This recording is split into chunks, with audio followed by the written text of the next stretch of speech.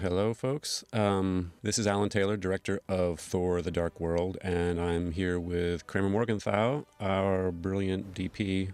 Hello, this is Kramer. Hello, everyone. I'm Kevin Feige, producer of Thor: The Dark World, president of Marvel Studios. What you're looking at here is our brand new logo. This was the first film in Marvel Studios history that only has the Marvel Studios logo on it, so we wanted to keep the traditional flip logo, as we call it, but update it a little bit and give it a new fanfare by Brian Tyler. Hello everyone, I'm Tom Hiddleston and I play Loki in the Marvel movies.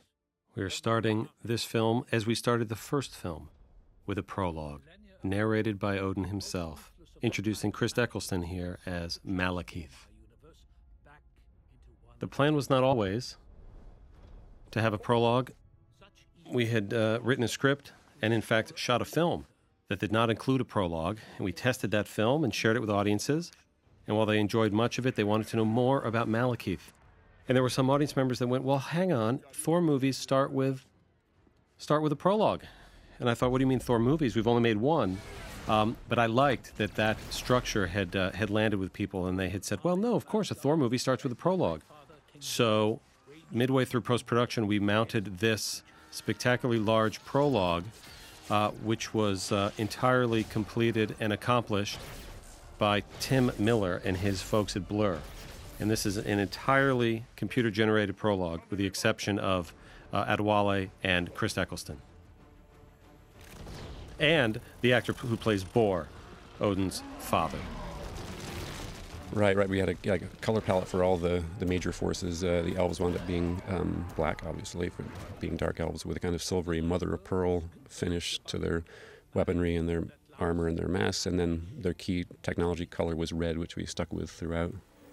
You know, we thought that the battle that the Ainur, the warriors of Asgard, do in this sequence, and the Dark Elves themselves do, set up not only the evil that they do, but also, frankly, their action ability and their fighting ability. So that when we see them later, we landed on this design, which was scary, which was frightening, but in its simplicity, the big round eyes, the non-moving mouth. But we wanted to make sure they also knew they could kick all sorts of ass, which is why one of the many reasons we added this opening. It's not easy being the bad guy. Those are the ships. The elves have two ships in our film, and we, like all the elven technology, it was really fun to create, really fun to envision. A lot of collaboration with Charlie Wood, our designer, who turned out to be one of the real strong elements of making this movie. This one we took to calling the Ark, the large one, and the smaller ones you see later we were calling the Harrow ships, but designed by Charlie and his team to be threatening. Ether was no more. Also, The character of Bor, you will notice his signature helmet, which is, of course, taken from the comics, and you will see a little bit later in the movie when we see a statue of Bor. Here's a detail. This is Tony Curran playing Bor, who is the father of Odin, who is the father of Thor, and he's wearing an entirely CGI helmet because we hadn't designed his helmet at the time that we shot him. So it's part of the wonder of cinema that we could put that helmet on long after we shot the actor. There's our title, which again came up halfway through making the film, as we started to realize that we were more and more focused on darkening the story for Thor. Chained. Public enemy number one. I always thought it was important to have this scene because Loki and Odin haven't seen each other, and Frigga, as you just see, played by the beautiful Rene Russo. These three people haven't seen each other since the end of the first Thor film. And Odin and Loki have many, many things to talk about. The events of the Avengers, the battle for New York, his attempted tyranny and takeover of an entire planet. Father and son. This was another scene that was not in early drafts of the script, nor was it in the principal photography section of our production. Tom, as he said, had mentioned this, sort of wanting to see this scene years ago, really. Yeah. I had forgotten about it. We thought it might be important to meet Loki for the first time in the dungeon, as we end up meeting him later. But our executive producer, Craig Kyle, and our co-writer, Chris Yost, had written a tie-in comic. Mm. You know, at Marvel, we like to have tie-in comics that relate somewhat to the movies, and it was a prequel comic that sort of told the non-Avengers portions of the storyline that occurs between Thor and Thor: The Dark World. And a version of this scene was included, and that was published only a few months ago from this point when we were recording. And I looked at it and I went, Mike, we have to have this in the movie. We have to have this in the movie. And we contacted Tom, and he goes, don't you remember I told you this years ago? And thankfully he was available, and we came in and with Sir Anthony Hopkins and shot it. And now, of course, I can't imagine opening this movie any other way. It was amazing to work with Tony again. He's one of the greatest actors working today, and a formidable presence. And what I love about the scene is that it's as emotional and sort of and wrought as it was in the first Thor film, but Loki's response is very, very different. He's not as vulnerable as he used to be. He will be king. Which will take us to our first real battle scene, which I'm really proud of. This is one of the first things we shot, actually. This was, I remember thinking at the time, this was sort of Kramer and me showing what this movie was going to look like, kind of, because it was dirtier and denser, and this was the kind of way we wanted to portray violence, and this is the way we wanted to show battle, and I love Thor's entrance into the movie here. And what I have to say, and all credit to Alan Taylor, is the best intro of any hero in any of our films. There he is, the mighty Chris Hemsworth, my brother from another mother. This very shot, when Chris was leaping through the air, I was not in England. We were filming this scene, and I got an email that day from Chris with a still frame from the playback monitor of that moment, just saying, poster idea, ? And if people remember, when they were driving around before this film opened, they saw perhaps billboards throughout their town with an image very, very similar to that. We introduced all of our Warriors 3 who were in the first film, but here we got a chance to see them being real warriors, Volstagg, Hogun, and Fandral, and of course Lady Sif. The reason for this particular take on this village is that we decided this was Hogun's home world, and so it's a culture that he might have come from. You know, the comics of Thor obviously take place on many different worlds, all of the 9 worlds, and one of the things we talked about when we started developing this film was wanting to see more of them. And Vanaheim, of course, is what this world is, and seeing the rock monster, Korg, who fans may know that this is this character is also known as the Stone Man from Saturn. The Stone Man from Saturn, of course, was the very first bad guys that Thor fought in his very first issue. They didn't quite look exactly like that, but that was our nod to his very first appearance. Hello? I accept your surrender. I love that moment. I think Chris has an amazing charm as Thor, and I think it's a part of what I've always admired about his performance, is he's able to bring the thunder, no pun intended. He's able to he has an innate nobility and a presence, but he's also incredibly charming. I think also a lot of kudos to the special effects team. There was all that atmosphere in the air and those explosions and... Yeah, those are all real effects, which is always, for me, more fun to work with. And in a kind of nerdy way, it was fun to have them come in every day and show me something new they could blow up and a different combination of chemicals that would lead to a different balance between flame and smoke.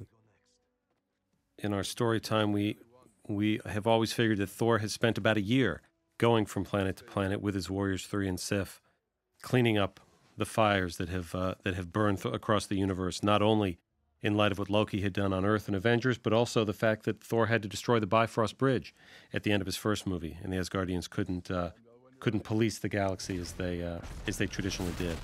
And it's a little quiet moment as we leave Hogun for the rest of the movie here with his family. And right about now is as good a moment as any to talk about our composer on this film, Brian Tyler. Brian did amazing work for us on Iron Man 3. It was the first time we worked with him, and we were very happy with what he did for us, gave Iron Man a triumphant theme, and we asked if he'd be interested in coming on to this film, and he he frankly geeked out over it immensely and worked very, very hard, delivering one of the best scores that we've ever had at Marvel Studios. I want to give a public salute to Jake Morrison, our leading visual effects artist. And I think he makes Asgard look absolutely extraordinary. Bo Welch had designed Asgard for us on the first Thor film, and when we knew we had the opportunity to make another one, we wanted to build off of that, and we wanted to make it seem a little more lived in. You see here they're down in the lower parts of the city, in the training grounds, where there's more stone, some wood structures, not just the gold gleaming, which of course is there as well. And Charlie Wood, our production designer on this film, did a tremendous job building not only all those sets of Asgard, but designing the worlds as you will see it in this film. This is a new father-son dynamic between Odin and Thor, too. You see, I think, that Thor is a more mature prince than he once was. And his relationship with his own father has become more complicated. His father is older, and they're much more evenly matched in this film, I think. To enjoy yourself. Worth noting, Thor doesn't have a shirt on here. I've actually heard some audience members speculate that that he's being enhanced with visual effects, but nope, this is just Chris Hemsworth on an average day. It was pointed out to us when we shot a version of this movie that didn't include that moment. Really? And there was an outcry amongst a certain segment of the population to perhaps include that moment. And we put it there hoping that it would at least somewhat fit into the storyline of a character who's lamenting his current circumstance. And he needed to wash his hands at the very least.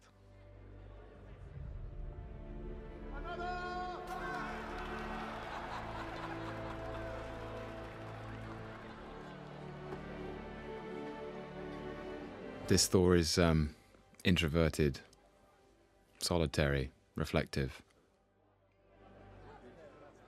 There was a time when you would celebrate for weeks. This is a really beautiful moment from Jamie Alexander, I think. She's wonderful in this scene. The idea that she'd always developed from the very first film, that somewhere in Sif's heart was a very deep affection for Thor, and it was a spark that he hadn't yet recognized. And she plays this particularly kind of delicate strain very, very, very well.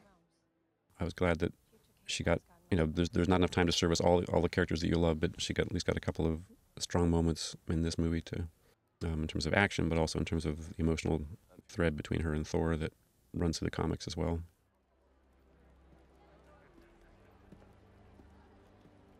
And on that look, we cut to London, to Earth for the first time. To the woman that he misses. And Chris O'Dowd. This is a small but important role in the film of Richard on the blind date with Jane, and we were very, very excited that Chris agreed to come do this cameo for us.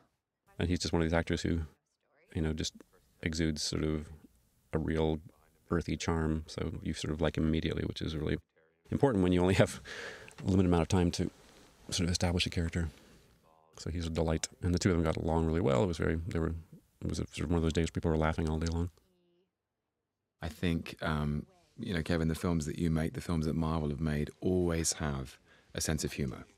And you have these huge characters who exist in their own universes. And, of course, superhero films are spectacular and they're full of tension and heroics. But the thing that distinguishes these films, I think, is that they are funny. And the introduction of Chris O'Dowd here, and of course the great Kat Dennings, who is about as fun to be around and as fun on set as she seems to be from on screen. She's one of those people that seems to enjoy the whole process, and she's really funny. I think it's one of the very unusual things about the Thor films, and one of the things that we love about it is that, yes, we've had a scene that took place 5,000 years ago between dark elves and Asgardian armies. Then we saw a prince being led in chains to the royal dungeons, and a hero battling marauders on a foreign planet. And now we're in a blind date scene on Earth. I love that counterbalance. which of course will end up intersecting in the finale. Eric referring to Eric Selvig, Stellan Skarsgård, who appeared in the first Thor and Avengers, and in Avengers, of course, Loki, took over his mind, and he's now Banana Balls. I think Natalie's character brings, I think, something fresh to a female heroine in the picture, and she's an intelligent scientist, and she advances the action. She's actually really integrated into the action. But the funny thing about her, I remember meeting her for the first time and thinking, okay, Academy Award-winning actress. She must be very serious. She does beautiful, serious movies. And I realized that what she really wanted to know was that she was going to be funny as well this time, because I think, and it sort of goes to what you're saying, that if you the role of the female characters is not just to give them strong characters and to involve them in the action, but you have to involve them in all the best parts of the movie, and humor is one of the best parts of the movie. So they aren't fully, participating as characters unless they're also part of that. So I think the humor is spread around. The first day she came to work, and we were, here's this serious actress, and she had to do this scene where it was like literally like rolling in the mud, and she was a gravel total trooper, totally into it. I have totally mastered driving in London. Hi, Eric, it's me again. Where are you? I came here because you said you were onto something and then you vanished. I'm here at Stonehenge for what has been an This was the very first scene that we shot for the film. And it's always fun when your very first scene in a movie can involve a naked Stellan Skarsgård running around a historic landmark. Stellan is such an extraordinary actor. He's made so many films with so many different people. He has such an incredible and easy gift, and I love how game he is in these films. He just has no vanity at all. He's puts 100% into everything. He's so committed and such an easy guy to get along with. This is a wonderful location. I love these sort of abandoned industrial stuff. There's a little thing there not many people will notice, but the kids have been playing in this zone, messing with gravity effects because they're the first ones to discover that gravity's acting a little weird. So they've built themselves a little kind of Stonehenge with the container boxes, which is what humans tend to do when gravity goes down. You pick up big things and stack them like children would do. So that's a little inside reference to Stonehenge. Later on, Selvig says that 5,000 years ago, all the great constructions, including Stonehenge, but elsewhere, pyramids, all of which tended to happen around the same time historically, happened because gravity was acting weird during the last convergence. So that's sort of an inside reference for those who notice the details. Speaking of great constructions, this was the EMI Record Factory. That's right. Which is sort of piece of history. Yeah. Where they used to press all the vinyl. I always love this image, love this interior, love this location, love what Kramer did with how it's lit. Love this actor. To me, this tone of wonder, of seeing things through a kid's eyes and having magical things happen, was one of the pleasant tones in the movie. That is a real cement truck turning around there. There was a colossal rig behind it doing it, which we've taken out. And this is one of my favorite scenes in the movie because it's relatively simple. A bottle dropping in and out of worlds. And it introduces the idea of the convergence, that every so many thousand years, the realms that make up the universe, the 9 realms, come into alignment, and the walls between worlds become more porous and connected. That's incredible. These kids, none of them had performed before on film. They were all cast partly because they were wonderful actors, but also because they could speak Farsi. Because in the original version of their material, we see them hanging out earlier in the film, and they're speaking their language. I want to try and capture that feeling of a kind of immigrants' London, cosmopolitan London, which is very much what you see and feel when you go there today. I haven't seen readings like this since New Mexico? Don't touch anything. Okay, so she's off and chasing because she realizes that this is all reminding her of when she last discovered Thor, and so she's getting excited about maybe this is going to lead back to Thor. There's a gag coming up which we always play so well, which is we were screening the film early on. The fact that people laughed at this joke coming up made us think, okay, here we go with the keys. The fact that they laughed at that joke, they understood, okay, sometimes things come back, sometimes they don't. These are going to other worlds. Yeah. And we knew that some of these crazy concepts are actually landing with audiences. And what's great is Darcy's line about the shoes ends up playing back much later in the film as a joke, as we will see. Also worth mentioning Jonathan Howard, who plays Ian, who is Darcy's intern, and is often referred to simply as intern. This is Jonathan's very first professional job. Incredible. I thought it was his first film. It was his first job. His first job. He just left drama school. He's really, really good and very funny. And now we're about to see something we saw in the prologue, the plinth with the ether inside it. And the ether in the prologue already established as a kind of nuclear weapon of the Dark Elves, a weapon which has the ability to disintegrate matter and turn it into antimatter, darkness, anti-life. Very, very dangerous indeed.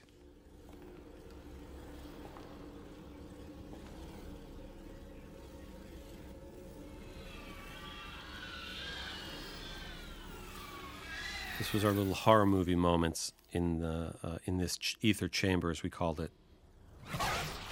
And you hear the sound design. Sort of monstrous roars and cries to give a tiny bit of that horror movie vibe.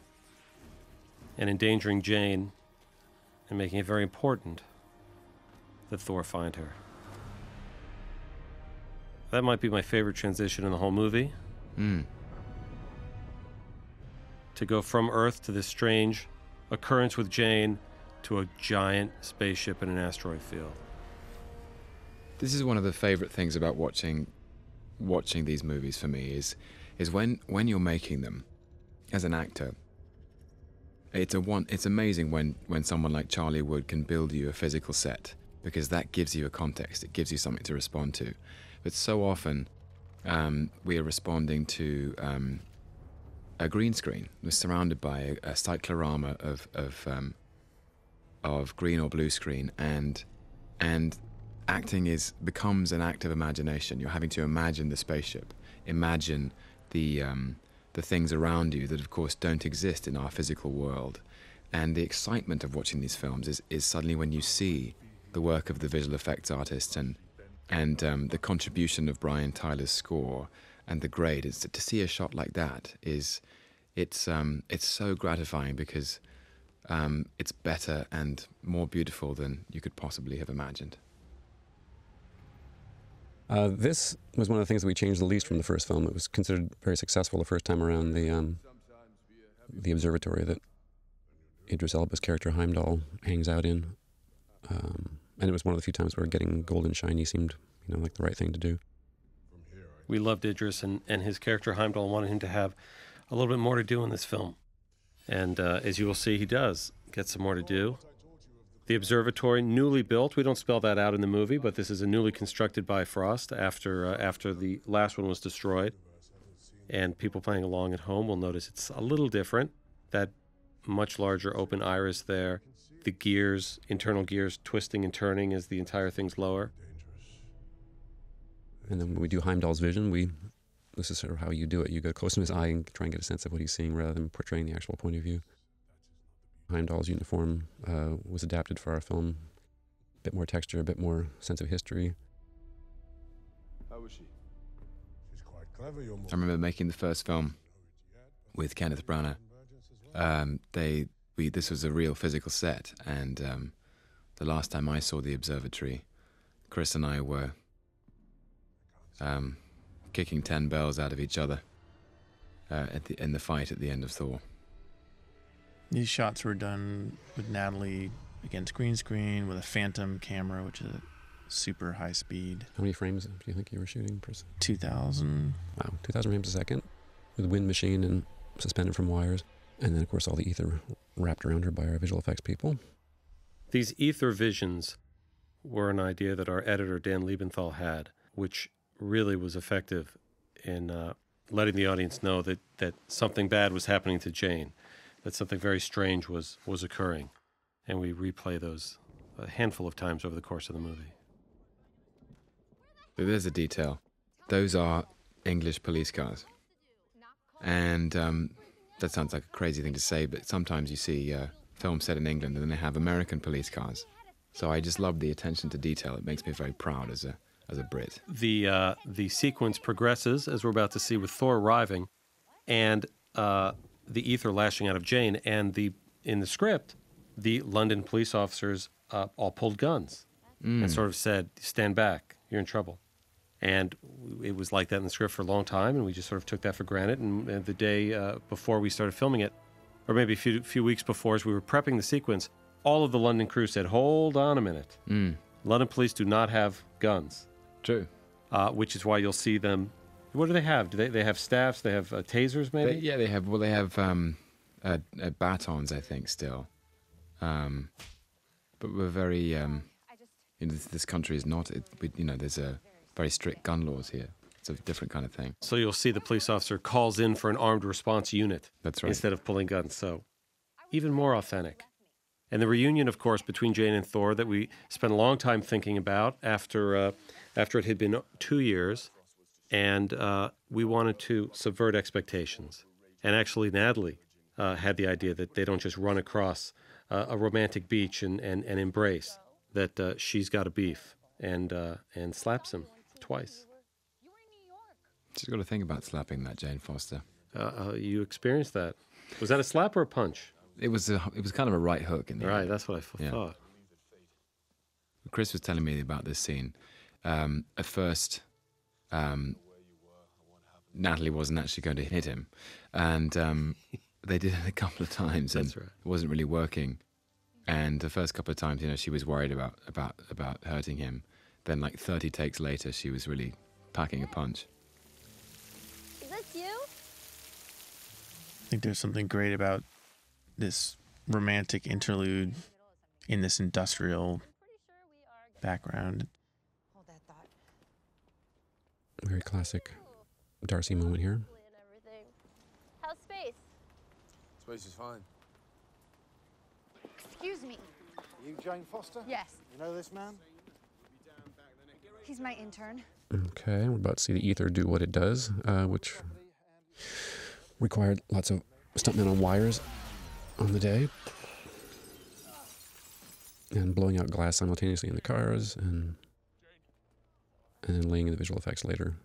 And interactive lightning effects, and the Bifrost as well, which is about to happen. A massive tower of light of IntelliBeams above them that creates this hot source, and then of course visual effects takes it to the next dimension.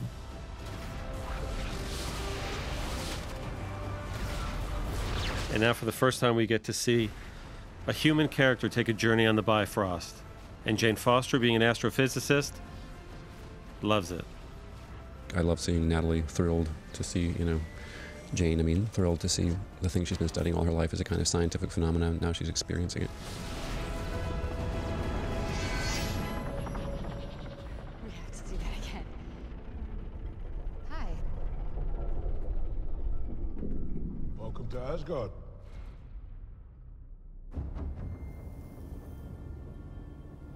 This is Iceland. Iceland. We loved being here. This is a volcanic valley, volcanic rock. Everything there was real. It was one of my favorite shots, that wide shot.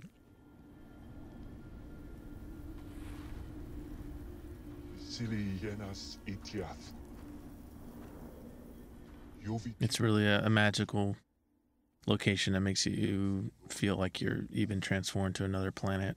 Another planet, another time. There's something elemental about Iceland. I still haven't quite figured out why it's so powerful. But Kramer and I shot there for Game of Thrones. Game of Thrones shot there.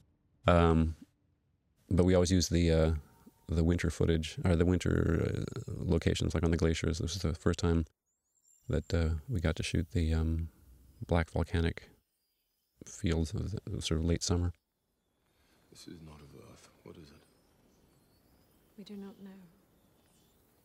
But surely This is Asgardian technology, so again, it's kind of the golden color that distinguishes Asgardian technology from Elven, picking up on the idea of Asgard being the golden city. It's a soul forge. And from a lighting perspective, this interesting scene where you've got ultra high tech with ultra low tech fire and sources in the background, and high tech sort of operating table. And Yeah, again, it's everybody, all the departments pulling together, trying to make it coherent when you've basically got a scientific medical facility, but in a fantastical medieval realm. So I think Wendy Partridge did a great job on the uniforms of Air and the other sort of doctors. It feels within the vocabulary of Asgard, but it still feels like a medical uniform of some kind. And then the glowing table, something that we worked up together with Charlie Wood. So you have that kind of cold, scientific light. I love the reversal here too, that in Kenneth Branagh's Thor, Chris Hemsworth was the fish out of water, and now Jane Foster's the fish out of water. What you're seeing here is one of the main reasons we wanted to have Jane Foster go to Asgard, so that Natalie Portman and Anthony Hopkins could share the screen together, which of course they couldn't at all in the first film. It's defending itself. Come with me. There are relics that predate the universe itself. Now we see the Hall of Science for the first time, a replica of Yggdrasil, the World Tree, all the 9 realms represented there. Odin just said something, and he's about to say something, which is very important for Marvel fans and for people interested in Marvel mythology, about relics that predate the universe. And you'll hear him in a minute say that most of those relics come in the shape of stones, but that the ether itself is fluid. And we later reveal in this movie that these are very well-known objects from the comics, which in the comics are called Infinity Gems. We called Infinity Stones. I love the imagery that we created for the book. I like the idea that Odin is telling a story that's so old that he goes back to not some hologram somewhere or some scientific rendering, but to something that looks like an illuminated manuscript. And they did a brilliant job of capturing the aesthetic of a illuminated manuscript, but with the imagery that we created of the Dark Elves. It's one of my favorite props in the movie. As though, this ancient man, this ancient god, Odin, is telling us a story that's so old that he has to go back to the dustiest wing of his library. And again, I liked Thor's line saying, we used to hear these stories as children. It's worth saying it is an amazing thing, and we've talked about it, Chris and Natalie and myself, is having the chance to work with Anthony Hopkins. He's an extraordinary actor, and it's just watching him here with an eye patch on, he's able to convey so much meaning and history with so little, and it's been a privilege to work with him. Chris Eccleston's an actor I've respected since long before I decided to become an actor, and I think it's worth saying, having been a villain in these films, there is a responsibility about when you're a villain. It is the stakes of a film, the drama of a film comes from your need, and Chris Eccleston owns that responsibility brilliantly, I think. What I love about both Chris and Adewale in this scene is that they're not twisting their mustaches. There's real pain behind those elvish eyes. Their universe has been ravaged by the creation of our universe, and they want to undo it, and they want to get their world back. They want vengeance. I love that comes across.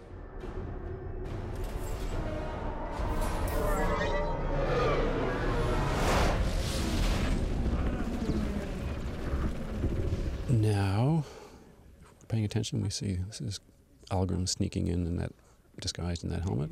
If they were beneath you, my rotund friend, they'd all be dead. The Warriors 3 bringing back the prisoners from Vanaheim, taking them down into the dungeons of Asgard. where we will meet somebody else in the dungeons. One of my favorite sets is the prison. This is all practical, heavy, beautiful plaster work by Charlie. The case where we were trying very overtly to show the ancient up against the futuristic, so we went for these very, very clean interiors against this ancient material. This is the first scene I shot on this film with René Rousseau, and it's an amazing scene, I think, and very beautifully written because it has so many references back to the first film and so many subtleties and complications. Loki found out that he was not related to Thor, not related to Odin, not related to Frigga. He was adopted, left to die on the frozen wastes of Jotunheim and taken in to the family. And he's furious with Odin. And Frigga, his adoptive mother, is the only one who still cares. I love that little outburst you just had there, Tom, because that was exactly what you were holding back and not letting Odin see in your first scene. And Renee is so delicate, and we always talked about this special bond that Loki and Frigga had, especially when Thor and Loki were children, that Thor was the chip off the old block. He was the quarterback. He was the son that Odin understood. And Loki was the student, an artist, someone who was more sensitive, more delicate, and Frigga understood that and nurtured that and taught him all of her magic. And that bond, which is in Kenneth Branagh's Thor and is beautifully expanded by Alan Taylor, was something that was a privilege to play. That here is this character, Loki, who is now condemned, imprisoned for eternity, to be forgotten, written out of history, and haunted by his demons.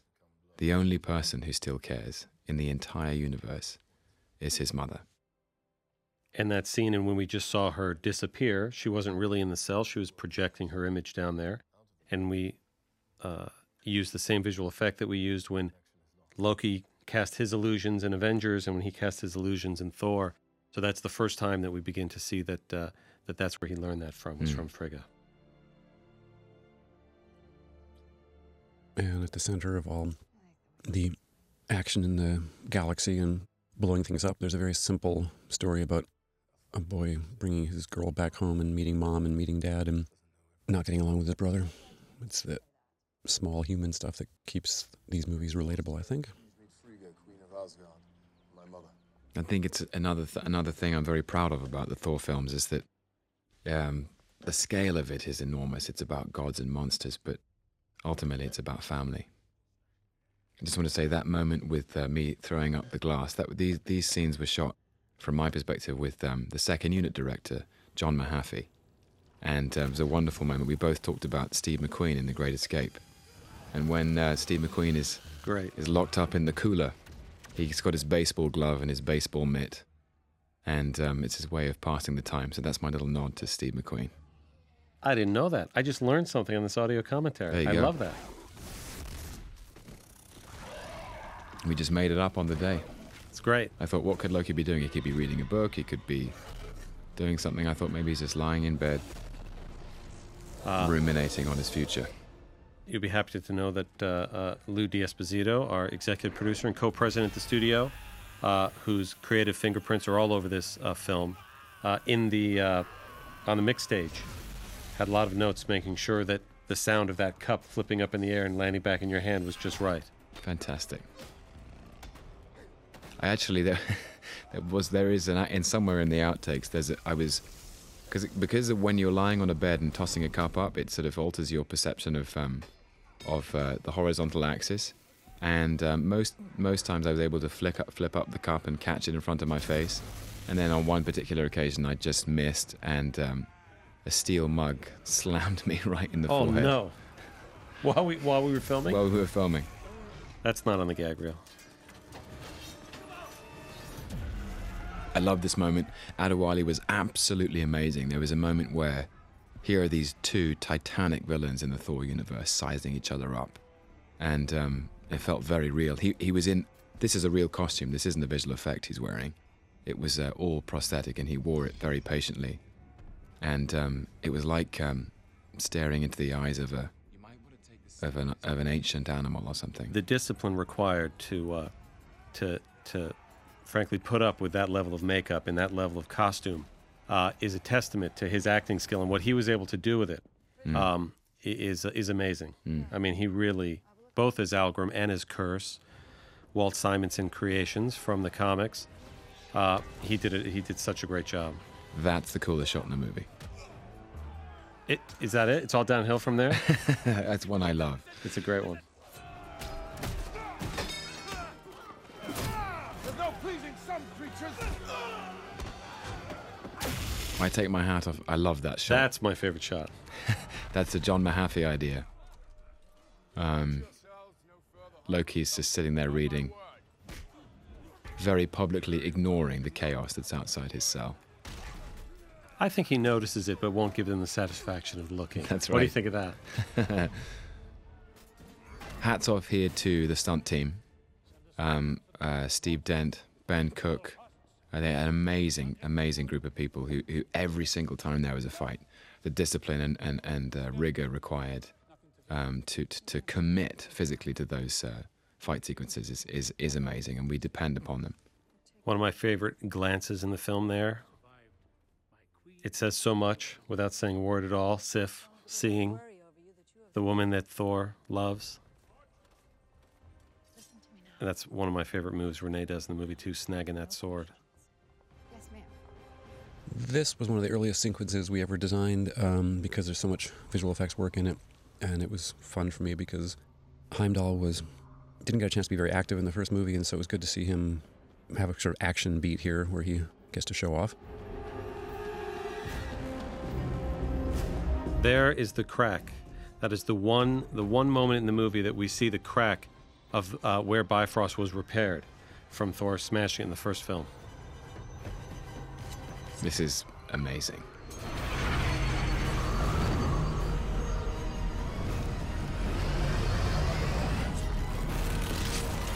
The stunt team again, Steve Dent, our second unit team, and of course Idris, doing much of this himself. Taking down a ship single-handedly.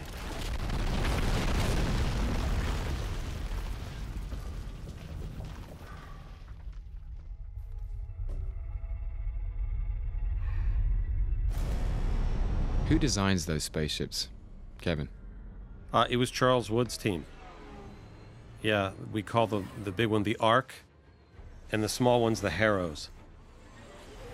And this is one of my favorite sequences in the film. We get to see so much of Asgard and so much of the deadly precision of the Dark Elves. And the ships that we designed, we tried various versions and finally wound up with these things which are sort of like blades that swing. Wound up really being fun to do choreography with. This is where I watch in awe because all of this work is done long after I finish filming. Seeing Asgardian skiffs, this time around seeing flying vehicles in Asgard. We didn't see any of those in the first film. But again, clearly they have that technology. Merging the ancient and the modern. And the awesome.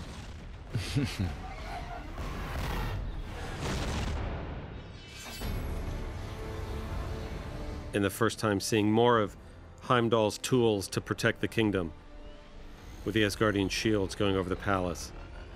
The same technology and shielding, of course, that is keeping the prisoners in the dungeons. Again, some of the sort of Celtic imagery in the force field itself to keep it grounded in the mythology. There's Adewale again. It's true, on set he moved like an animal inside that costume. There's an amazing physical commitment. We depend so much upon the visual effects in these films. And we would be lost without them, so just want to publicly applaud them. It is a tremendous amount of work that continues for almost 2 years straight.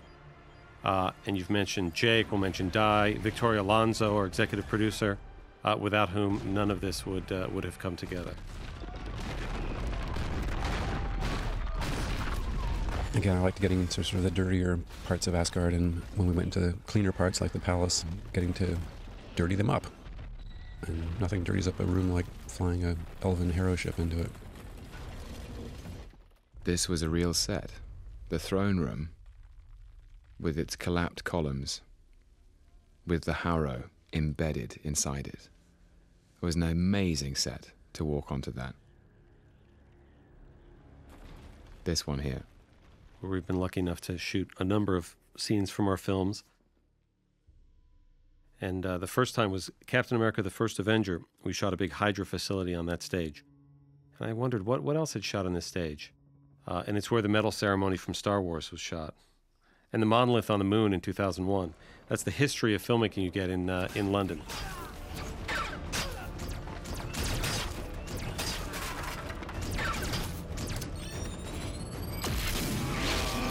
These gravity grenades, again, were in development for at least a year to try to get the look just right.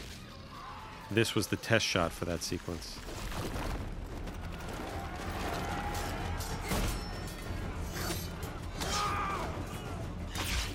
We see a little bit more Asgardian tech over the course of this movie, including the way the swords and shields have an energy surge to them as they're swung. The fantastic entrance from Chris Eccleston. Towering presence.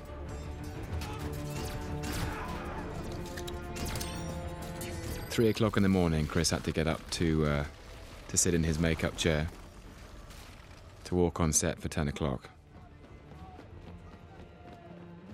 Something is rotten in the state of Asgard. Loki's starting to suspect that maybe things are not... that he may have set things in motion he didn't mean to set in motion. Which leads us to... Frigga. That word.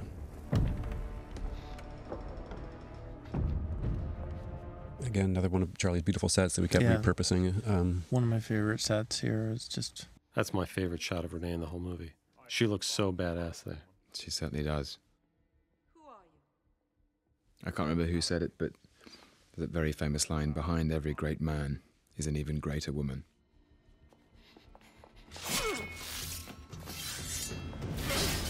We talked about this scene early on when we were putting the script together because we wanted to give Renee the opportunity to show that swagger and to kick some ass, which she's incredibly good at.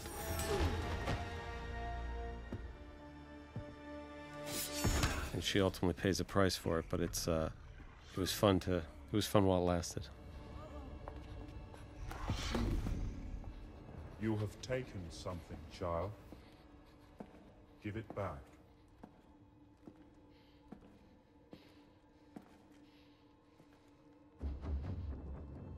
And here we realize that Frigga's also smart because the whole thing's been a trick to distract him.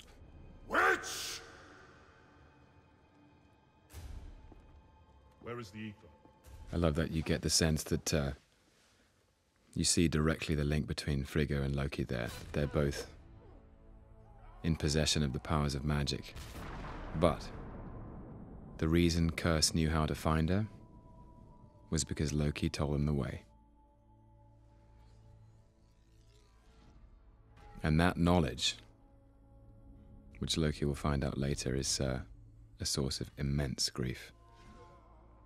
That might be my favorite shot of Mr. Hemsworth in this movie. Nobody catches and throws a hammer like he does. And the pain and the rage. I'll also shout out again to our editor, Dan Liebenthal, and to Wyatt Smith, and to our composer, Brian Tyler, for constructing this sequence in such a beautiful way.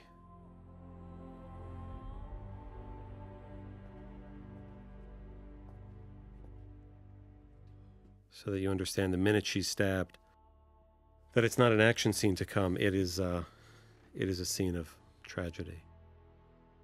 So it was decided very early on that we were going to kill Thor's mother, Loki's mother, as being the one thing that could make these two guys believably collaborate. It's a huge thing to sacrifice Frigga in this film, and I think is a huge part of why Alan wanted to call it the Dark World. Suddenly every single character in the film has something to fight for. I think this funeral sequence is something that Alan really brought to the picture and really wanted to have as part of the narrative. It's really nice to have a thoughtful sort of breathing point in the picture. I liked it so much that, in fact, I wanted to be this guy. I even got, remember, I got in Yeah, uniform. Alan I was was- going to be the guy, I do archery, so I was going to be the guy shooting the flaming arrow.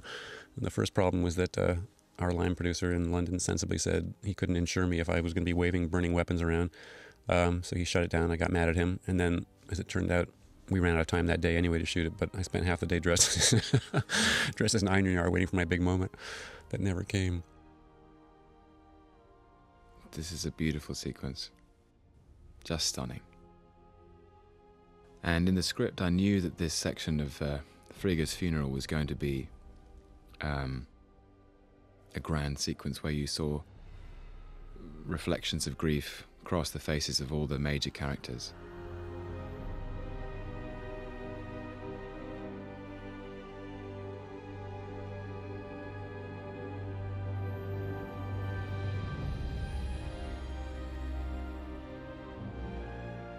And this is classic, imagery from a lot of different rituals around the globe do the same kind of thing, but it seemed nice to finish it with these rising spheres that sort of echo her ascending to the heavens. This is one of my favorite shots in the movie. Kramer did a beautiful job, I think, the way we don't throw focus to the messenger who's come to tell Loki. The fact that Tom plays it like this with almost no visual effect at all, and the fact that we sort of indicate his emotional turmoil in a Loki way. I think this frame there The frame of within him the in the frame. cell, this frame within the frame is, I think, a great use of the anamorphic aspect ratio that we... Yeah, from the very beginning, I think you, Kramer, were saying you wanted to shoot anamorphic, and you wanted to shoot traditional anamorphic and using sort of optical anamorphic, like not using actual the lenses and stuff like that.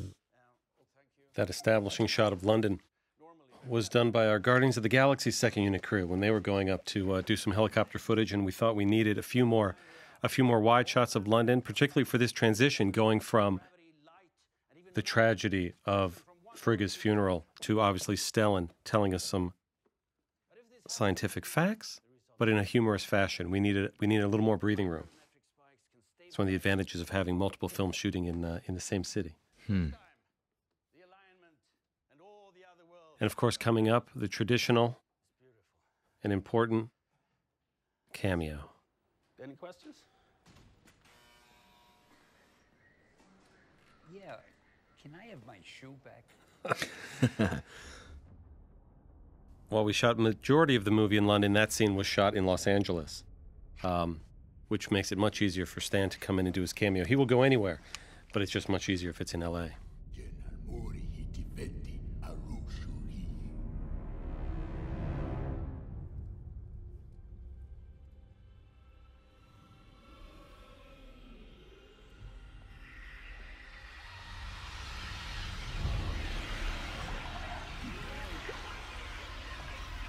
This is a really good example of Natalie's experience with visual effects is of course, all of the stuff that she's looking at in this scene doesn't exist to look at.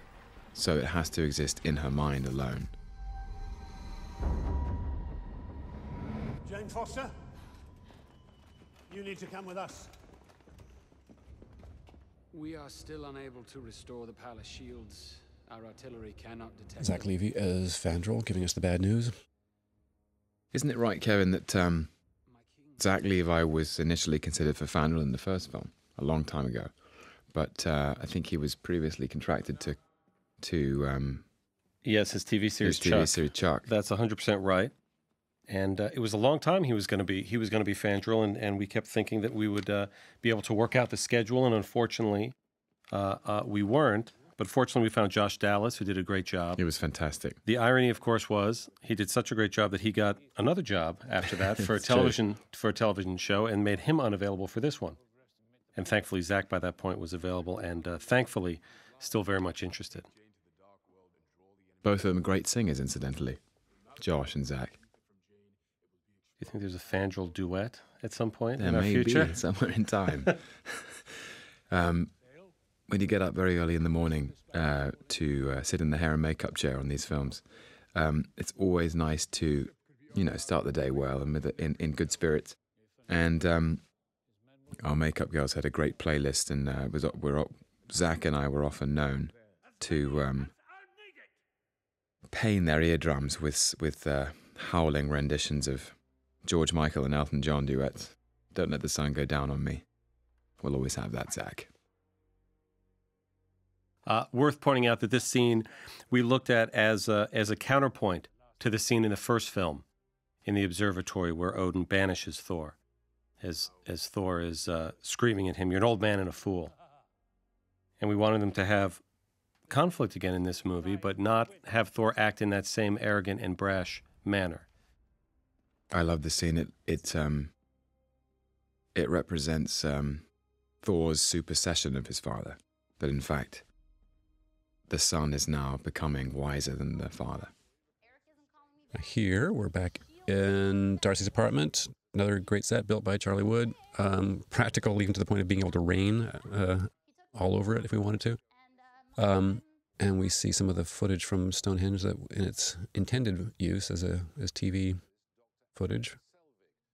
I've had a chance to watch this film a couple of times with audiences, and it's funny. You can just keep cutting to Stellan Skarsgård with no pants on, and it's a crowd pleaser.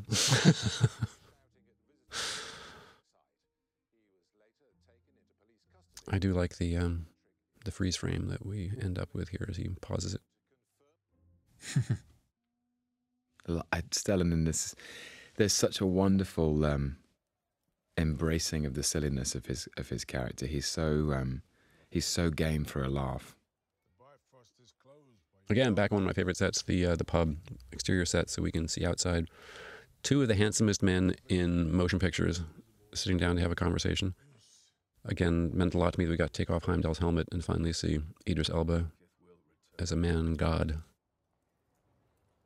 This is a great example of the other side of Asgard, the section where people live, which we didn't get to see necessarily in the first film. And this is, to me, classic Kramer Morganthau lighting. Just beautiful, the way it slashes across them and sort of, their faces glow but feel lit almost inadvertently, but beautifully. This was a gigantic set called the Medina, built out at Longcross Studios in London. And this sequence we call the pub scene was shot here. The scene earlier where Frigga met Jane for the first time was shot here. The scene with Sif and the earlier pub scene was shot there. We got a lot of different looks out of that one set. And here we set up a kind of phase of the movie, which is very consciously a kind of heist storytelling.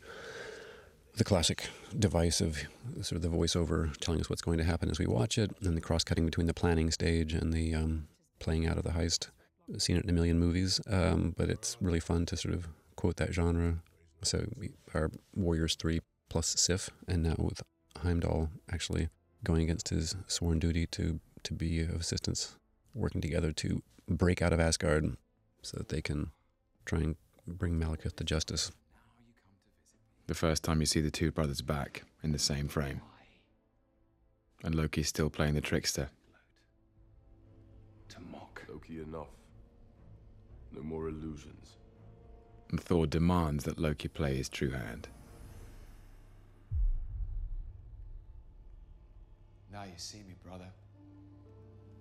I think perhaps for the first time since Loki discovered his true lineage, you see him authentically show his emotions. Far richer sacrament. Go on.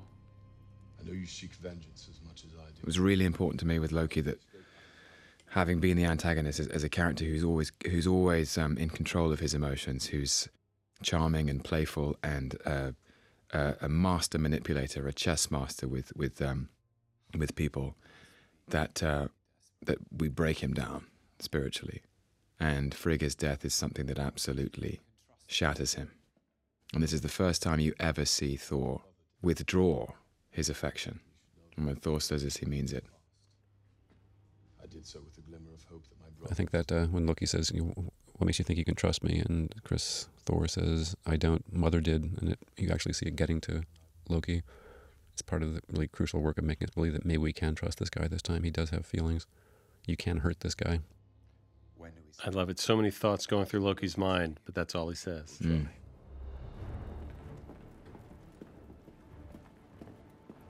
This is so unlike you, brother. So clandestine. Are you sure you wouldn't rather just punch? And this, of course, the shape-shifting sequence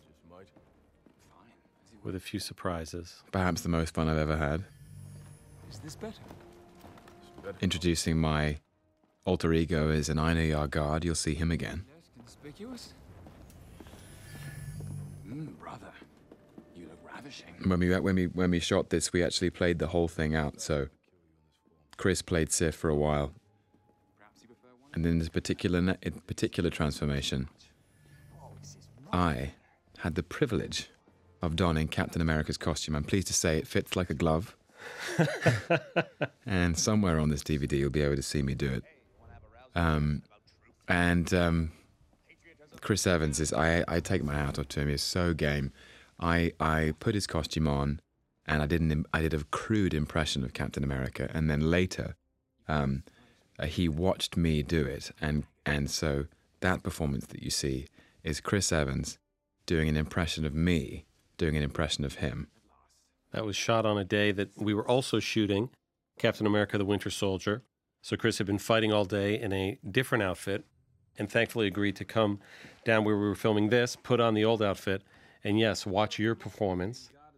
And he watched it once and said he got it, and he started running through it, and he started having a good time. And he said, I've spent 2 years, over 2 years now, 3 years, not letting Steve Rogers be like this, not letting Steve Rogers have that over-the-top attitude. But he did it very well in about 3 takes. This is one of my favorite moments in the film. Loki and Jane Foster meet for the first time. I'm Loki. You may have heard of me. That was for New York. I like her. And she hit me. What of the old father? 4 takes she missed. On the 5th take, You called me here on an urgent matter. What is it? I always liked the idea because at the end of Thor, Kenneth Branagh's film, you hear Loki say to Thor, "What happened to you on Earth that turned you so soft? Don't tell me it was that woman." And Thor smarts, and Loki responds, "Oh, it was. Well, maybe when we're finished here, I'll pay her a visit myself."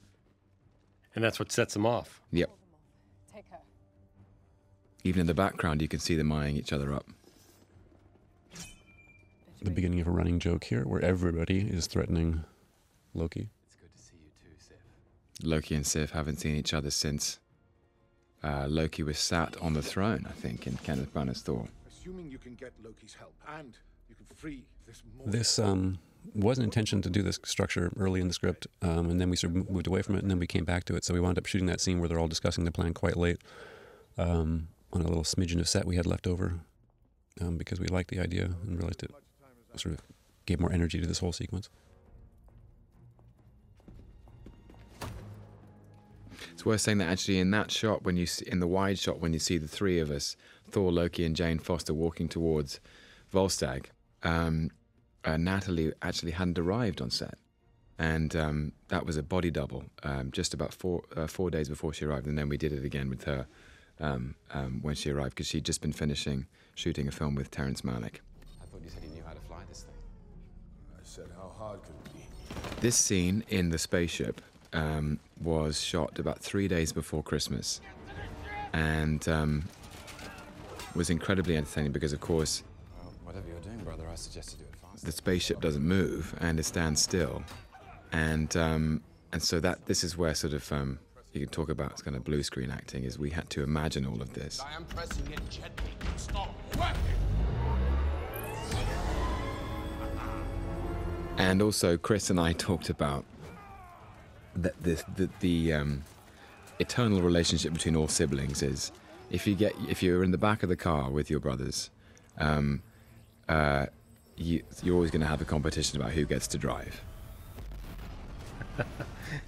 Well, and that's what's so great. It's obviously a huge effect sequence, but it really is about you two bickering. Mm.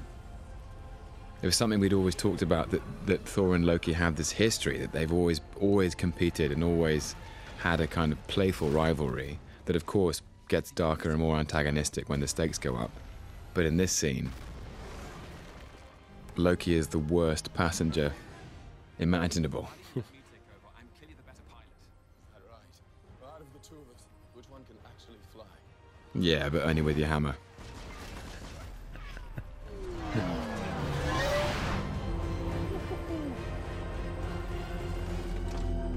Oh dear.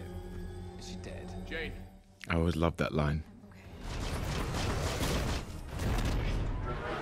As we were cutting the sequence together, the exterior shots here are so dynamic, amazing. Then we go inside, and initially, as wonderful as you two are, it felt very static. And it was Jake Morrison working with Double Negative, our visual effects vendor, that had this idea to add this overlay of this holographic display, which for us ties it all together.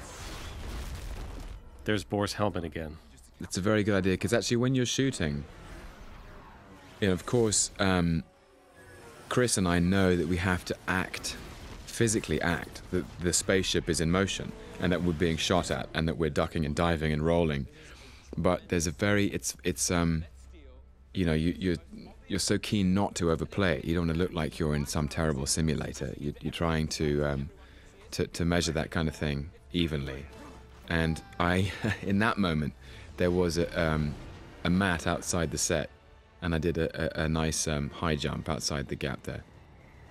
And this was important to us just in terms of storytelling, that we wanted Thor not just to be the hammer-wielding guy, but to show that he is becoming a real leader. He is a thinker. He actually had this all thought out ahead of time. Had even lied to his brother about it, because he knew he can't quite trust his brother. But had this idea of sending the troops off on a wild goose chase as a way of getting out of Asgard. Take us to your secret pathway.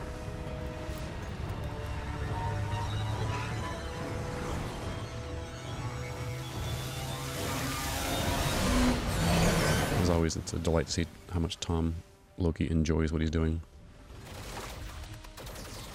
Small side story, my 9-year-old daughter was cast as Loki in her school play, and Tom volunteered to give her advice on how to play Loki, and he shot a little video on his iPhone and sent it to her.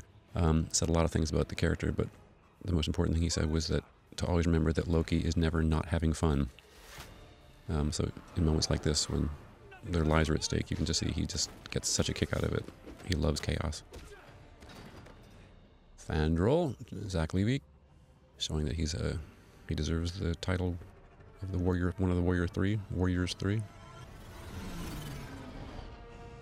What we're doing is going through what we called the backdoor Bifrost, which was that Loki alone knows about these sort of magical places that have some of the same materials that are built into the Rainbow Bridge, with the idea that he knows how to sort of do a kind of on-the-cheap Bifrost travel.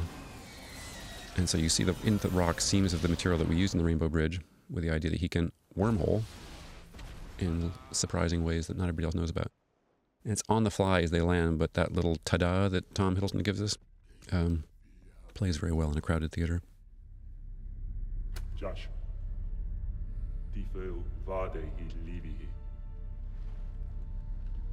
Juliesce ascade. Worth talking about this language. That they speak in an Elven language. I believe it's Alan wanted it to sound ancient and foreign. Yes, and Alan knew the linguist from Game of Thrones who came on board to create the Dark Elf language for us. This scene is one of my favorites. Was certainly one of my favorites to play, and it's one of the last scenes I shot. It feels like a conversation that Thor and Loki have always wanted to have. This day, the next 100 years is nothing. It's a heartbeat. You'll never be ready. A conversation about power. A conversation about the difference of their perspectives. Satisfaction's not in my nature. What does Loki want? Does Loki want to win the game, or is it the game itself that he enjoys playing? You had her tricks, but I had her trust. Trust? And now they get into it. Was that her last expression? Trust? When you let her die? What help were you in your cell? Who put me there? Who put Production-wise, it's worth pointing out that there were colossal fans blowing on you two in this sequence. So not only are you giving an amazing performance, but you're doing it with these giant fans. But what that meant, of course, was we couldn't use any of the sound. Right. So I remember. You had to come in and speak, I think maybe in this very room. In this room. And do the entire scene again. Yeah, we dubbed it. And I don't think anybody would have known that if I didn't point it out. No. Because you and Chris did such a spectacular job at making it feel incredibly natural. This next exchange is one I love. Trust my rage. It feels like the whole relationship between Thor and Loki is about trust. Is that Loki feels betrayed. He feels like he can't trust his family. He can't trust Odin or Thor because the narrative of his life was a lie. And Thor feels so betrayed by Loki because he's rejected every olive branch that's been proffered to him. And up on that skiff, they have an argument, a heated, passionate argument about the nature of trust. Who has betrayed whom? And whose fault was it that they lost their mother? I think we shot this in the holding area for the Victoria and Albert Museum, which is what this is with these wonderful tiles. We thought it worked as a kind of, we weren't really saying whether we were in a police station. I guess we're in a police station, but it's also sort of a holding pen for crazy people. But the institutional look of the ceramic brick and everything was great. And the exterior was the same building, that beautiful Victorian red brick. And again, going to Earth, setting up those gravity spikes, setting up the convergence as it is coming closer, having a balance of the drama that we just saw in the skiff and now the humor with Selvig, but also every time you see Selvig, we recommended that he had a god in his brain. So as we know, we're torn in our love for Loki because he's so engaging and because we care about him so much, and yet, cutting back to Stellan, realizing, look what that guy did to him in the events of the Avengers. And now one of my favorite images in the movie, using the birds to show that the portals are starting to open up and things are starting to get weird in London. Something that ties into the early part of the film with the kids and the cement truck.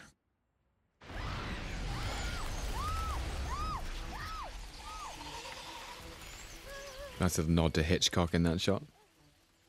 It is. Those birds are actually descendants from the birds that were trained for the Hitchcock film, and it took a few dozen takes to get them to do that, but it was not bad. So Selvig isn't going to get sane, but he's sort of learning to embrace his craziness, and he's going to stop taking his medication. Now this next sequence is interesting because it was actually shot across 4 separate weeks. The wide shots were shot in Iceland, and the close-ups were picked up 2 weeks later at Longcross Studios just outside the M25 in London. So it was a very complicated jigsaw puzzle to put together, but one I think which works brilliantly. This shot, for example, is on a volcano in Iceland. One of the most thrilling moments of playing Loki for me and for Chris Hemsworth playing Thor. We're two characters who've come out of the popular consciousness in Norse mythology on the landmass of Iceland, which is where these characters were invented. That shot is Chris and myself standing on that mountain in Iceland.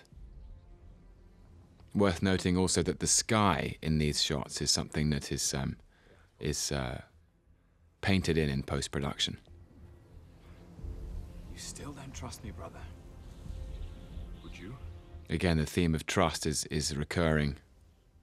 Can these two brothers ever trust each other?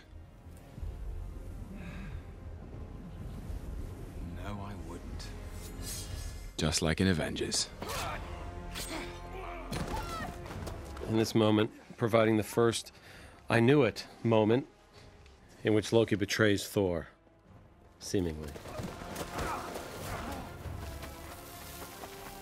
Loki was brought along on the journey because he's a strategist, and this is his greatest trick of all.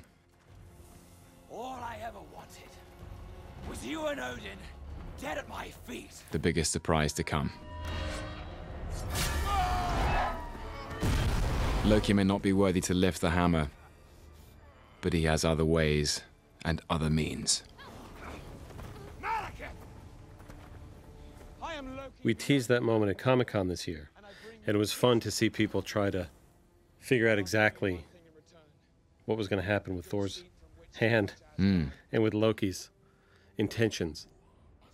Malekith now having the half black, half white face, which was his signature look in the original comic series.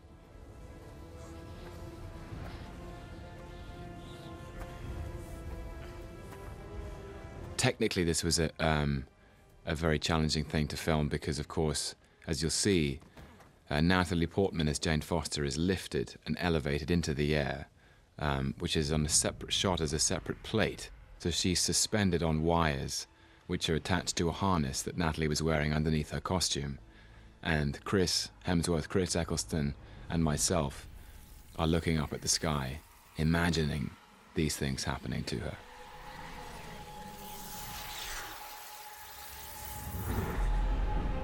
Now, because of the link through the ether, Jane is seeing Malekith's intentions, which allows her to have insight into what he has in mind, so that later on they use that to battle, to sort of try and prevent him from not destroying the universe. That's not really the way he would describe it. He's basically restoring the universe. And as far as the elves are concerned, it's all been downhill since the Big Bang, so he's just going to put things back the way they were meant to be once he gets his hands on the ether, which he's about to do. It is one of a few, actually a number of shots in this movie that have elements from at least 3 different continents. Iceland, London, California.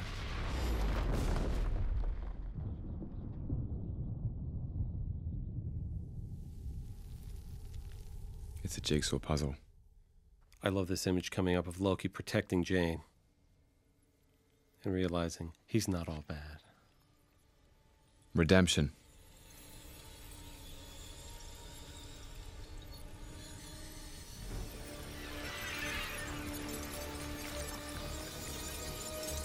Again, these closer shots were photographed at Longcross Studios in London, and the high, wide shots were photographed in Iceland.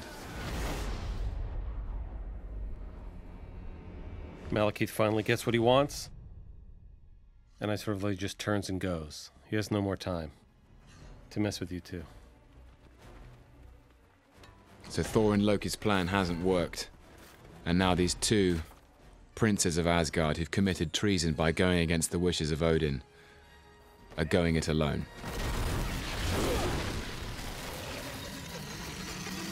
Again, suspended on wires,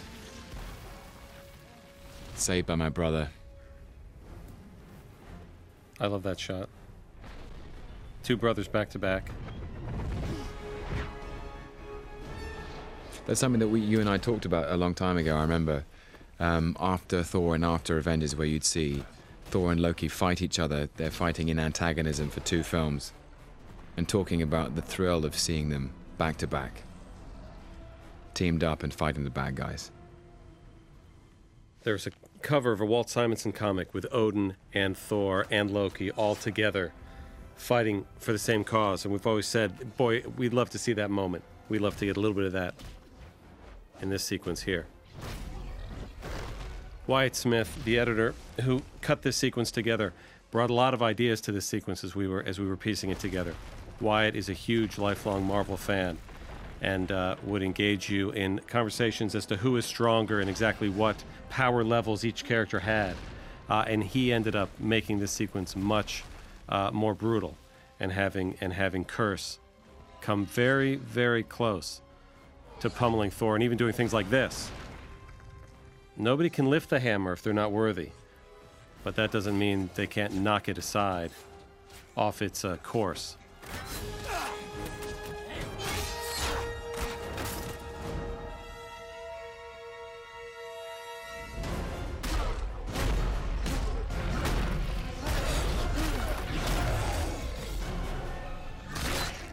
Thor saved Loki's life.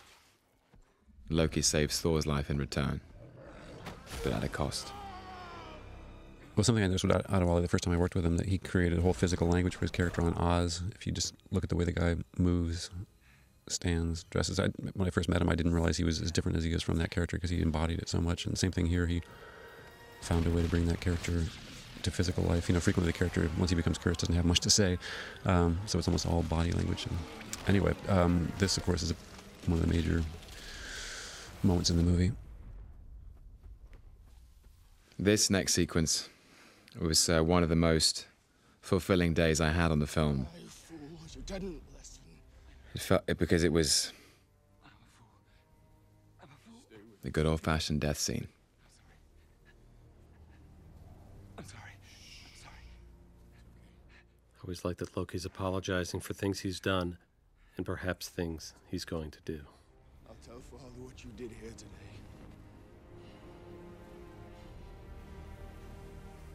I didn't do it for him. Again, an amazing line. And the complexity of it, the ambiguity of it is something I always appreciated.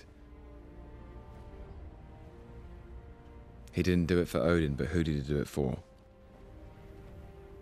For his mother? His brother? For himself?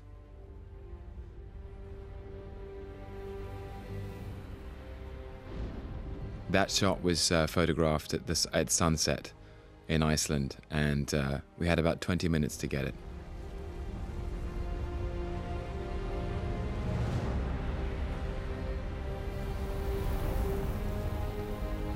The end of Loki so far. I remember you had an idea to go back. We'd finished that death scene, and you wanted to shoot one more close-up. I did. And there's never enough time in a day, and there's never enough days in the schedule. But you clearly were onto something there, and we mounted a little insert unit. And I think that's what's in, right? I mean, that's what's in the movie. One of my favorite moments, because it's sort of one of the darkest hours in the movie.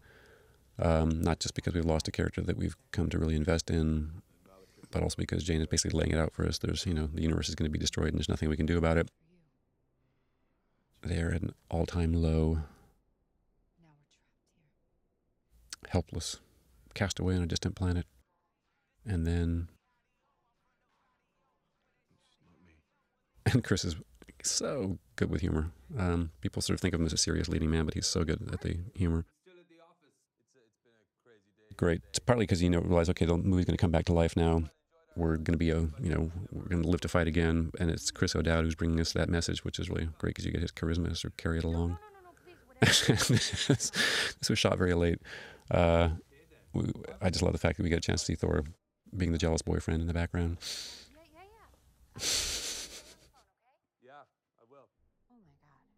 And hopefully people pick up on what exactly is going on. These are the objects we saw thrown through the portals at the beginning that disappeared.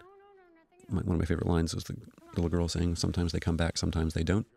And now we realize what happens to them when they don't come back. They stayed stranded in Svartalheim. I'll just text her.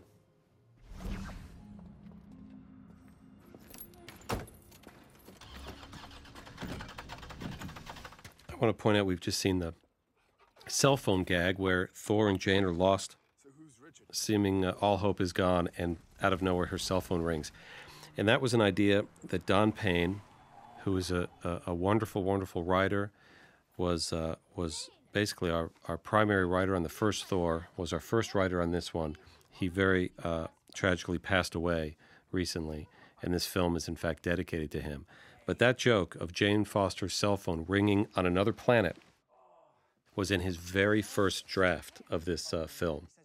And every time audiences laugh at it and talk about it afterwards, I bow my head in remembrance of the wonderful writer Don Payne. Loki is dead. Oh, thank God. I'm so sorry. Thank you.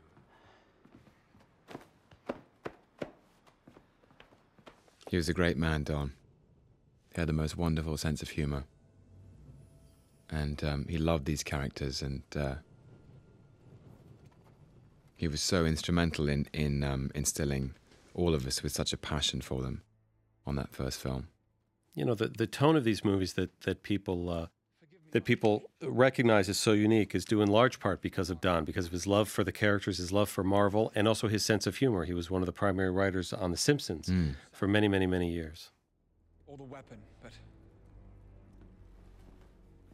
What? You know, we make these films hoping that they will be worth watching and rewatching. And this is one of the scenes that when you watch it a second time, a third time, and Odin says, Loki, the question is he asking about him? Is he guessing that's who he's found? Or does he recognize that that's who's standing in front of him? Reach additional world, the power will increase exponentially. The effect would be... Here's another amazing example of the talent of Stellan. Not just the humor, but here he is with, frankly, a mouthful of exposition, and he sells it. And it's important because it's setting up the stakes and the ground rules of what we're about to witness. And he does it with no pants on. The Mayans, the Chinese, the Egyptians, they made use of the gravitational effects of the convergence. And they left us a map. Stonehenge. This is one of the reasons we wanted this film to take place in London. Number one, we wanted to actually shoot in the city that the story took place in. And we wanted to be able to tie the ancient convergence and what Malekith was doing thousands of years ago with the history of London and Stonehenge. And the Celtic connection to the Norse myths. Facial extrusions. The very fabric of reality is going to be torn apart. I better get my pants. Focus, this is important. We have to hammer them in all around the site, and then Jane and Eric will activate them from the tower. To tape together. Do you even know what these things do? No. Neither do I.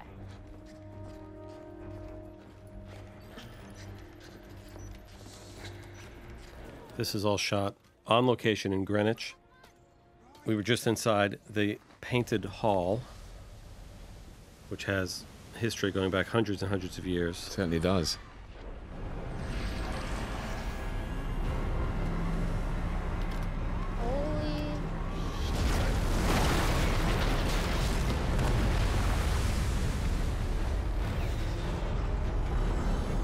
This was a shot that was added much later at the suggestion of the talented animators at Double Negative. It's an extraordinary shot, actually. And the reason this location was because we knew our final battle was going to be so chaotic that I liked the idea of having a great formalism in the space that we were staging it in to sort of play against each other. It's also, for me, fun that all the lines intersect on the map that bring us to this place, and if you were to draw the last line, it would be the prime meridian, which cuts right through the center of the Greenwich, because the Greenwich Observatory is, longitude 0 on the map. And this elevator idea was late in the game, trying to figure out how the heck do you get down to the bottom of the ship. I really love what they did. It's quite sinister looking, and very techy looking.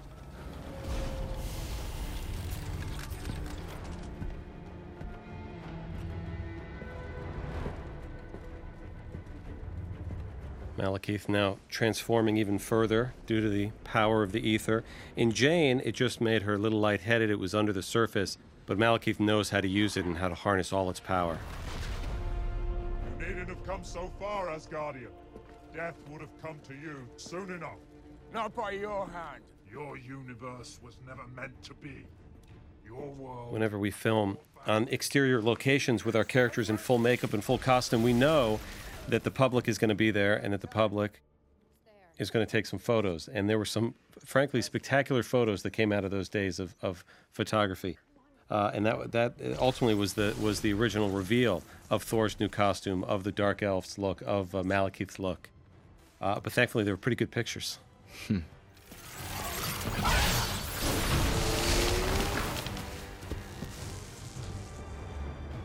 all that power, I thought you'd hit harder.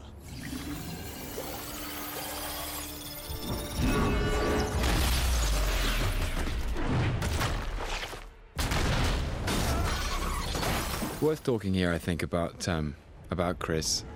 There is so much physical work he does as this character, and I remember on Avengers there was a lot of talk about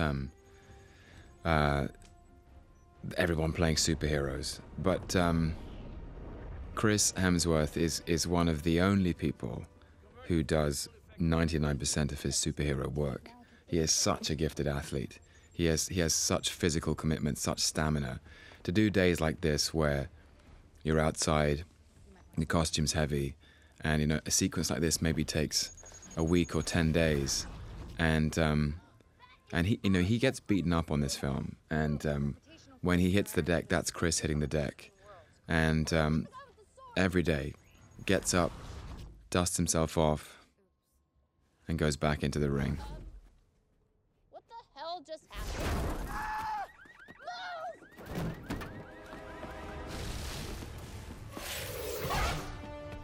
I remember Chris saying he went through 30 costumes because they all got so ripped and torn and smashed to pieces. Well, they did, and what we just saw of Chris landing on the Mercedes and smashing it, that was his idea 2 or 3 days beforehand, and we rigged it to do that.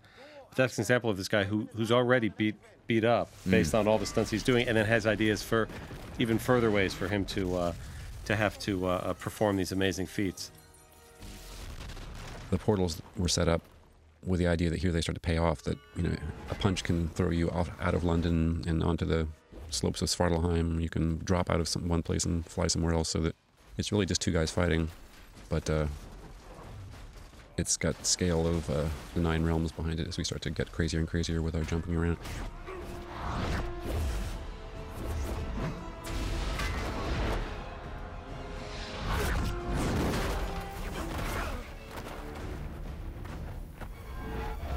And now we have Thor and Malekith and his hammer going back and forth between worlds. Mjolnir, of course, going back to Thor, trying to take the direct route through space.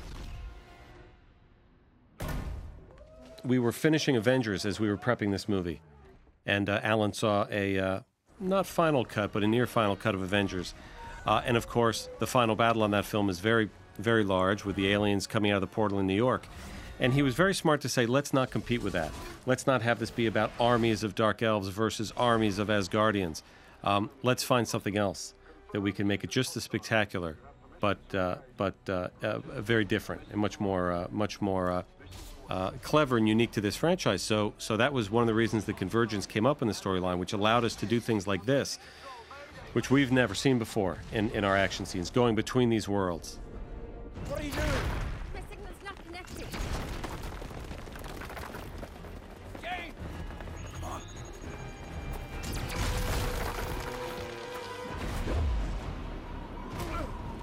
Jotunheim. A surprise return to Jotunheim, and a miniature version, a baby version of the frost creature that we saw in the first film. Who not only becomes part of the mix here, but if you stick around through all the credits, there's a final shot where he gets one of my favorite beats in the movie involves this guy. And a callback to the floating truck at the beginning of the film, allowing Ian to have his heroic moment. You're right. With a Mini. A good British product. On each of our movies, we like to do wrap gifts at the end of the movie. Sometimes we give them out during post, and we commission an artist to do an original poster. And it's not ever something that's actually used in marketing. It's just used for these gifts. And an artist named Ali Moss did it on the first Thor film, and again for us on Thor: The Dark World. And what he did on this one was unique. He made a primary one for the majority of the department heads that featured Thor in the center of it. But what he did for each of the individual cast was customize it. So you remember you got one with Loki in the center, Natalie got one with Jane in the center, and Jonathan, who plays Ian, got one with himself holding a Mini Cooper over his head in the center of it. That's Vanaheim, that's Jotunheim, that's Asgard, and for the very first time, although we never say it, is Hell. Seeing more of the 9 realms than we've ever seen before. That's Hell with one L, Tom. Indeed. There it is again. Do you think we'll see more of it one day, Kevin? I think we could. I think these little seeds are put into films to see if the audience wants us to feed them and have them grow. And this, of course, is showing the ether not just endangering Earth, but endangering all of the 9 realms, as is Malekith's plan. This shot to show Asgard in trouble, but also to show that the Bifrost is offline, to explain why the Asgardians can't just zap Malekith up and out of harm's way the way that happened at the very opening. This shot, interesting because it is composed of elements from 3 continents. The background was Greenwich, Chris was in Hong Kong, and Natalie and Stellan were in Los Angeles. You'd never know. And we changed this ending from what we had initially envisioned. The face-off with Malekith is the same. Thor going into this ether dome, as we called it, is the same. Putting himself into harm's way and willing to sacrifice himself is the same. But initially he was going to do it by pulling lightning from all of the 9 realms. These portals are open, so he could theoretically use Mjolnir to connect it to 9 bolts of lightning. We saw him use 1 bolt on Svartalheim unsuccessfully, and he thought maybe 9 would do the job. And while visually it was cool, it didn't tie the story together, and it didn't give Natalie and Stellan and Darcy and Ian's characters as much of a purpose in the finale or even in the whole movie. So the notion was changed to the use of these gravity spikes and these portals that Jane and Eric have figured out how to connect. And we were very pleased with this change and the notion that and this allowing us this big heroic leap and spike into his chest, which ended up being much more sort of thematically in line with the rest of the movie and incorporating the science of all the characters. And that without that science and without Jane, Thor would not have been able to defeat Malekith.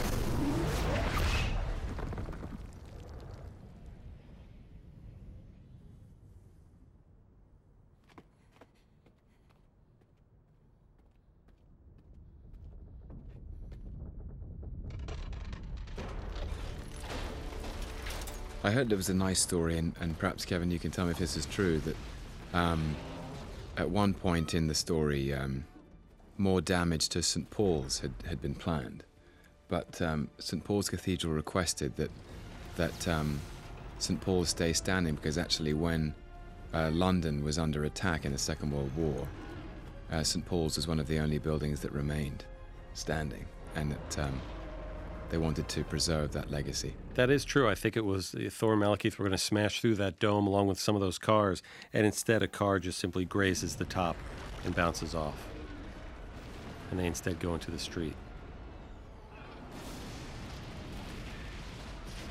We like the coming full circle now. Malekith, who had sacrificed his people in that suicide run at the opening, as he forces them to turn off the power to all of their arcs, and they crash down onto the Asgardians, and now he's in that same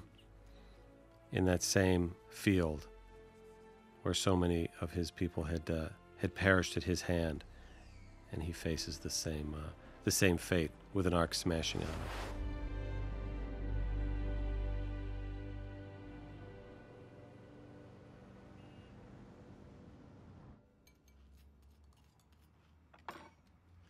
Tom, do you want to tell our American listeners about Shreddies? Shreddies is a favorite British cereal. Should one choose cereal as a breakfast dish? Grew up on Shreddies as a child. I'm not quite sure exactly how they're made, but they're very, very tasty indeed. This scene was shot in Los Angeles, and I leave it to the eagle-eyed viewers to tell me if that's actually a British box of Shreddies or some sort of American version of it, because I can't tell. You once said there would never be a wiser king than me. Odin referencing a line from the last scene between the two of them in the first film. Every one of them saw you offer your life. Interesting detail about this scene. What can Asgard offer the king in return? Chris Hemsworth photography is shot in Hong Kong, I believe, and Anthony Hopkins shot in LA. And because of the nature of the scheduling, I was able to read Thor's lines for Sir Anthony Hopkins in this scene. I'd rather be a good man than a great king. Is this my son I hear, or the woman he loves? When you speak to, I never hear mother's voice. Now let's presume that the people listening to this have watched the movie already, and this is their at least second time watching it. I hope you haven't watched the whole movie for a first time, listening to us talk over it. But this scene needed to work for first-time viewers and for second and third and fourth-time viewers. And people who've seen the movie already know, of course, this is not really Odin sitting on the throne. This is Loki. And every demeanor and every move that he makes needed to work both for people that thought it was Odin, as first-time viewers would, and also people who knew that it was Loki. And this moment here, looking at the pause that Tony does when Thor holds up the hammer and he says, "It's yours." Because Loki, of course, realizes, I'm not going to be able to lift it. Just keep the damn thing. And also questioning why Loki is being so nice to Thor here. Because what Odin is saying right now, and Loki, it is really Loki saying it, is quite kind and quite nice and is leaving Thor feeling good about his standing with his father. So has he done that because of how much he cares for Thor? Or has he done that because he knows that's the best way to get Thor to leave for a long time?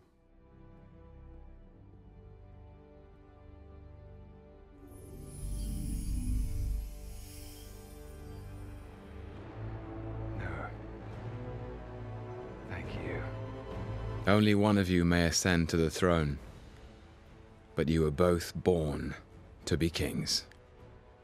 So at the completion of 3 films, it is revealed that, in fact, it has been a Loki trilogy all along. Yeah. That the little boy who was promised that he was born to be a king at the beginning of the first film and learns the hard way that that was not true over the course of that first film and has to let go and fall into the abyss and have a miserably failed attempt to get his own throne in Avengers, now has figured out a way to take it all without anybody knowing. What happens next, Tom? You tell me. I want everybody to notice all of these names because they have done the tremendous work that has built this film over the course of 2.5 years. These credits were also done by the fine folks at Blur when we made a deal for them to do our opening Svartalheim prologue. They also asked if they could bid for the main on end titles, and they came up with this, which we absolutely love, and it's one of the most unique ones we've ever done. With Brian Tyler's soaring score. And I love these we did a similar thing in Iron Man 3, what we call the curtain call, man on end credits, where you get to see images and get to see the people that you've just enjoyed over the course of the movie. I think these credits are spectacular.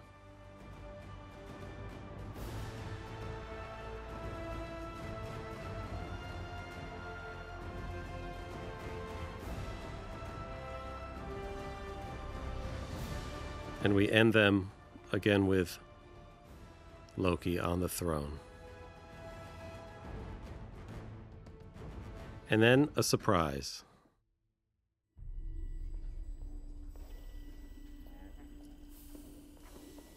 You know, the best of the Marvel tags for us can do 2 things. It can tie up some loose ends from the movie you've just watched, and it can set up something to come in the Marvel mythology. And this, of course, does both of those things by cleaning up the fate of the ether.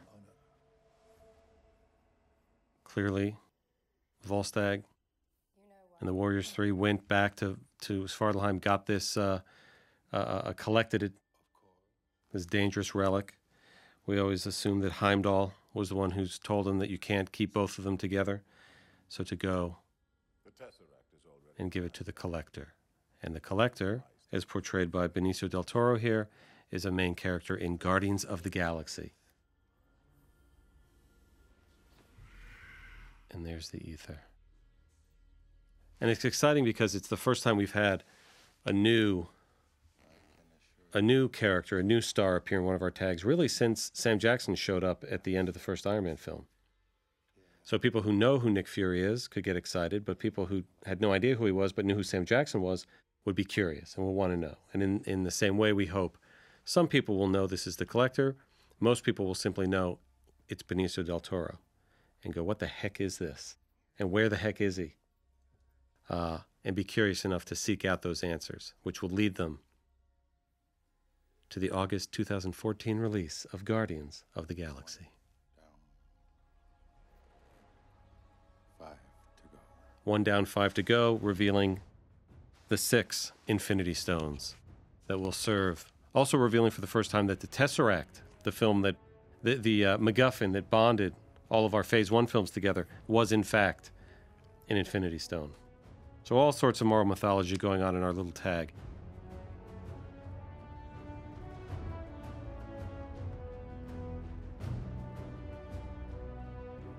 When I first saw the film and I saw the Guardians of the Galaxy piece, I was, I speak as one who doesn't know the comic books, those particular characters that well. I do know Benicio del Toro, and of course I'd seen the footage that you showed at Comic-Con, and that little piece made me so excited to see James Gunn's film. I can't wait. That was the intention. And we hope that it works. All of these names, we could spend hours talking about each and every one of them and the amazing contributions that they had.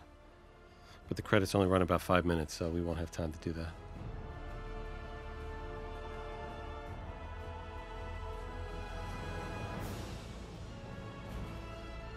It does go to show, though, what a fascinating jigsaw puzzle these films are. So many people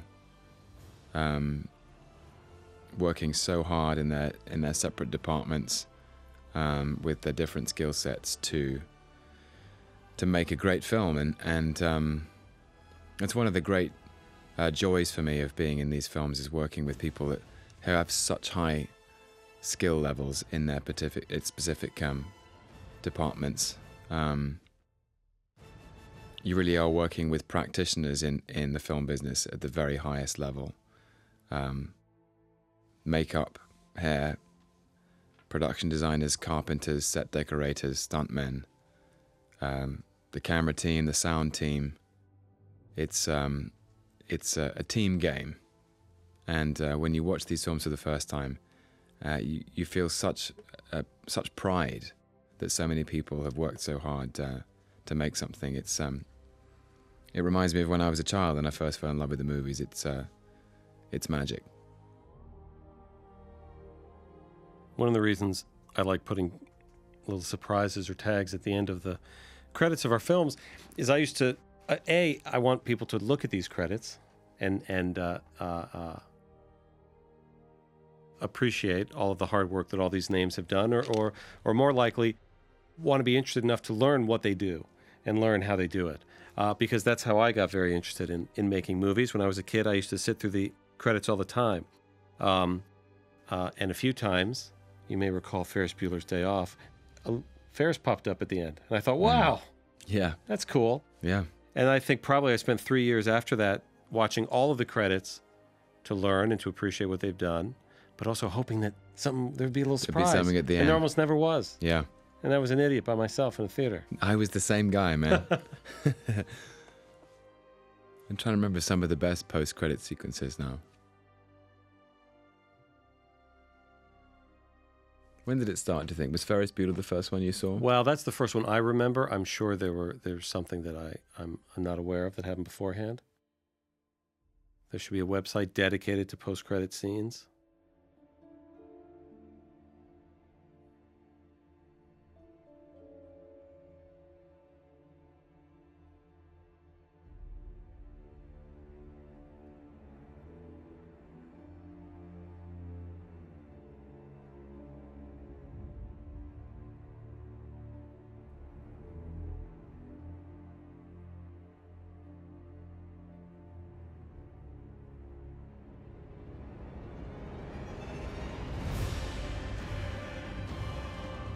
supervising digital colorist Stephen J. Scott.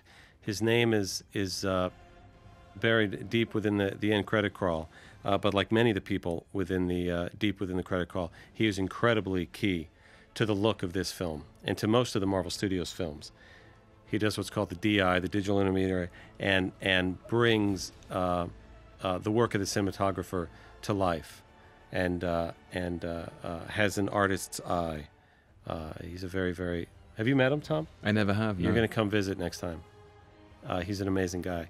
Special thanks to Stephen Broussard, Brad Winterbaum, Jeremy Latcham, Nate Moore. Those are the other executive producers at Marvel Studios who make up part of the Brain Trust, who are very, very helpful in the development of this film, and in particular during post-production on this film.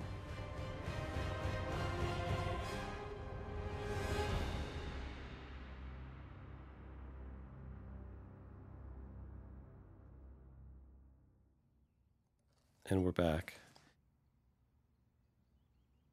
We wanted to answer the question of where Thor went, but after the Loki reveal, it wasn't appropriate to go right to this. We wanted that reveal and that twist to sink in with the audience over the course of the Man on End titles. But we wanted people to know that they were getting back together and having a passionate kiss, which now that people have seen the movie more than once, will reveal that this was shot in Hong Kong with Chris's wife, Elsa, in a Jane wig. And one last little joke, one last little gag, showing that we haven't forgotten about the frost creature and that he's still running around there somewhere. The final shot is something I find very charming that brings back that beloved creature from Jotunheim. But thank you for listening, and hope you enjoyed it. Thank you. Hope you enjoy it. And That's the commentary. Thank you very much, Tom. Thank you. Thank you very much, Kevin. Thor will return. Will Loki? Who knows? That's the question.